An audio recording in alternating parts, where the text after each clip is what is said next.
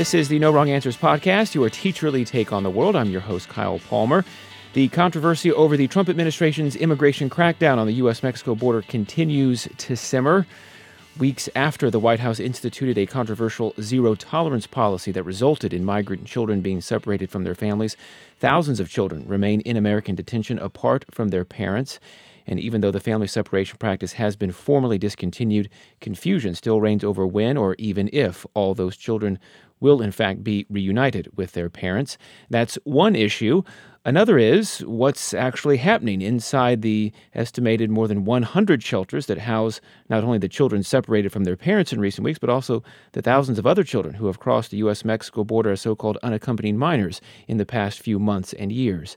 Some of them have already been in detention for months, and as their cases wind through a backlogged immigration court system, they face an indefinite future in custody. So people are starting to ask, what kind of education are those children getting? Manny Fernandez is a reporter with the New York Times who has been doing reporting from the southern border throughout this most recent crisis. The latest story with his byline is about the education that is, or in some cases apparently is not happening inside these shelters. And Manny Fernandez joins us from the road by cell phone in Houston, Texas. Thank you for speaking with No Wrong Answers. No, thanks for having me. I appreciate it. First, just how many shelters are there total in the U.S.? How many children are housed in them? Where are these shelters? There's basically more than 100 shelters and other type of facilities that house what the government calls unaccompanied alien children, essentially immigrant youth that are either caught illegally coming across the border on their own without a parent or guardian, or these are some of the children that were separated from their families as part of that Trump policy. In about more than 100 facilities in about 17 states around the country. Are these shelters required to provide some kind of education for these detained children? They are, yeah. Most of the shelters that I've been covering are state-licensed child care facilities. The biggest shelter, the one in Brownsville at the old Walmart. So that is licensed by the state of Texas as a child care facility. And so there's a whole host of standards that site has to meet. And it can range from building code standards, fire inspection issues. And there's also these other standards that I was actually just looking at for a different story that have to do with the caregiver per child ratio. In Texas, there's a very complicated ratio that has to happen depending on your shelter, depending on how many kids you have there, and depending on what sort of services and treatment that those kids need.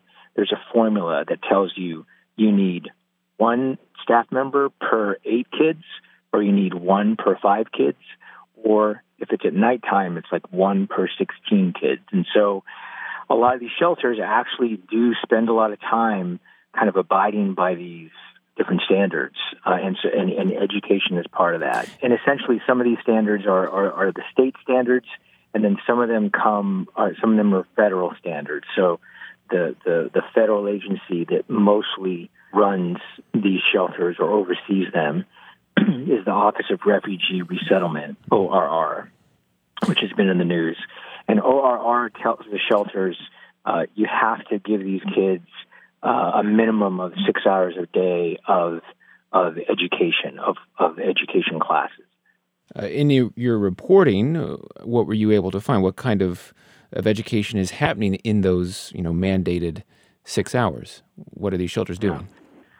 Well, the first caveat is that it's not fully known, right, exactly how these classes are run, and if every child is indeed getting these minimum of 6 hours, who teaches the classes. A lot of the real kind of basic overview stuff is not known because the government has not released that information. And I actually asked when we were working on that story, I asked to sit in on 2 classes.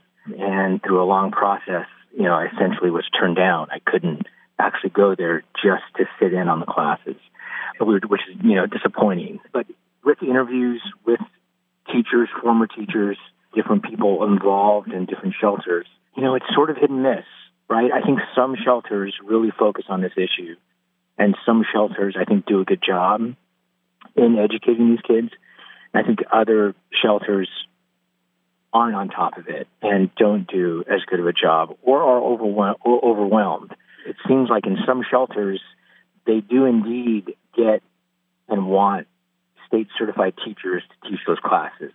But that's not the case in every shelter. Some shelters, it seems like, when they're really swamped, they sort of get whoever, they think is the best teacher to teach those classes, and not always a state-certified teacher. From your knowledge, who are the teachers? Are they certified? Do they have ESL certifications? Can they speak Spanish? Most of them, yeah. I think there's a lot of bilingual teachers. A lot of these workers, teachers included, at these shelters come from the local communities. And so, I know that a lot of the teachers who teach, for example, at the old Walmart in Brownsville, a lot of them are teachers or former teachers or retired teachers who teach at that shelter. Is every class that's taught there taught by a state-certified teacher? I'm not sure. I doubt it. I think they get overwhelmed, and I think they sort of kind of have whoever is available to teach those classes. And, I was told that there is a system in which ORR, which is the kind of the federal overseer, wants to know for each kid, there's different case logs. And so each kid has to, there's a case log that says this child received on this date the minimum of 6 hours. And if that doesn't happen, then different red flags sort of come up, and the shelters have to explain why a certain child did not meet those 6 hours, like if it was for a medical issue or something like that. In this, one of your latest stories that you wrote with Dana Goldstein, you mentioned a few specific cases of migrant children that lawyers and advocates, at least in talking to you, have found particularly disturbing. There is the case of a 16-year-old girl from Honduras who has been in detention since last August, so nearly a year ago, but she's partly deaf and has not been given a hearing aid?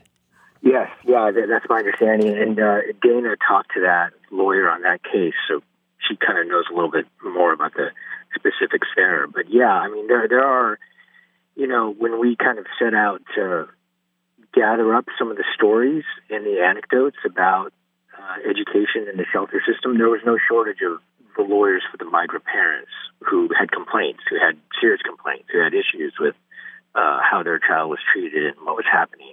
I think there's just a lot of questions about a system that is very public right now, but is not used to being public and does not want to release information, does not want to really sort of describe what the world is like on the inside.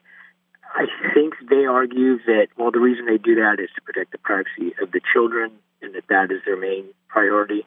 And I see that, and I get it. But I also know that there's enough complaints and allegations that have come out that I think requires them to be a little bit more forthcoming and transparent about the quality of particularly the education. Right, and just another anecdote, at least contained in this last story, from a shelter in Manville, Texas, which is just south of Houston.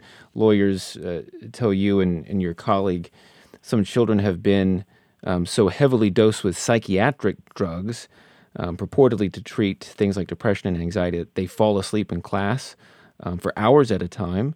Have you been able to find out more about that?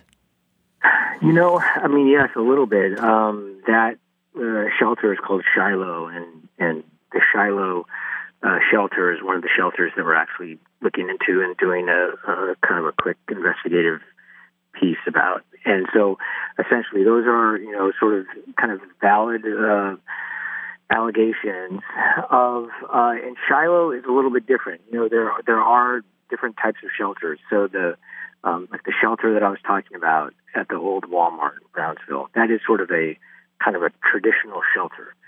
But when certain children are identified as having emotional problems, when they're identified as having mental health issues, those children, a smaller number of those children, are taken to more secure, even more secretive shelters around the country that only work with some of the most troubled migrant youth.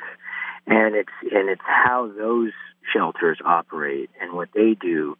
Again, there's an even deeper layer of secrecy and of different issues that have come up with how those kids are treated. A lot of them, there are complaints about forced kids being sort of held down and drugged by force in some of those sites. And again, the use of medications in those sites is not unusual. They treat kids who either have PTSD, they have depression, some of them are suicidal, some of them have attempted suicide. So they're dealing with kids with mental health issues, and I'm sure that poses a lot of issues and problems for them. But how they treat those children, it's definitely worth exploring a little bit more. Yeah, and I think as we talk about all these cases, I mean, to the sentiment that I imagine you probably hear a lot as well, these kids are not citizens. So, I mean, they should not, or maybe are not afforded the same privileges and services that American children would. But in fact, you note in your story that federal law actually does say that once kids are on American soil, they do get that, don't they? They do, yeah. And I think that, for all the complaints that we reported in our story, for all the criticisms that we aired from various people, it's clear that, a large number of these migrant kids are getting educated at these shelters on the federal, dime, as it were. And I think that, is a good thing. I think that there are children who are sort of on the doorstep of America, and if a child is in detention for 30 days, what do you do with that child? Do you have them, sort of watch TV for 30 days, or do you use it to try to teach them, to try to educate them? One of the things I was sort of struck by is that, particularly at some of the Southwest Key facilities, and this is Southwest Key runs the Walmart in Brownsville.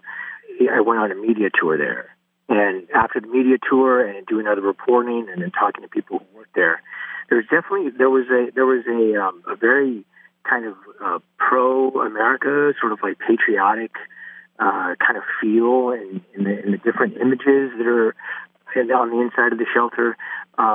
Yeah, but you saw like famous images now of like Barack Obama and Donald Trump and. Exactly, yeah. There's a Trump mural, and sort of we've all seen that, but there are other murals as well. There's murals about Lincoln. There's one from Ulysses S. Grant, and then and I described this in our piece when I was walking around in the hallways of the classrooms. It feels like a school. It looks and feels like a school. You're in a hallway.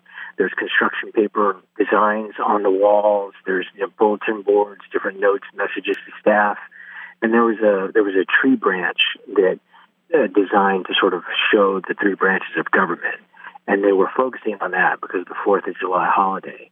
And so there was an attempt to sort of, in a way, to sort of welcome these kids to America. And some of what they're teaching has to do with really basic stuff like this is $1, and this is the money that we use in our economy, and sort of like and so I think that that is sort of noteworthy, like some way to sort of help welcome these kids to our country, because a lot of them will end up staying here with relatives or with a sponsor. So I think that is important. It is noteworthy that there is an attempt at welcoming them. And again, it's a matter of, the quality of that attempt, right? And when does it achieve its goal and when does it fail? And that's kind of what we're trying to look at. Well, Manny Fernandez, he reports for the New York Times. I'll look forward to seeing your stories about this topic, the various angles of it come out in future days and weeks. Thank you so much for joining us. Sure, no problem. Thanks for having me. Well, like us on Facebook, follow us on Twitter. Just search for the No Wrong Answers podcast by Fountain City Frequency. You can find us at Apple Podcasts or wherever you get your podcast. And once you do, subscribe and leave us a review. It helps. There are no other podcasts like ours giving you a teacherly take on the world. If you've enjoyed the conversation you've just heard, then subscribe, leave us a review, and keep that conversation going. Until next time, remember, kids, be nice to your teachers.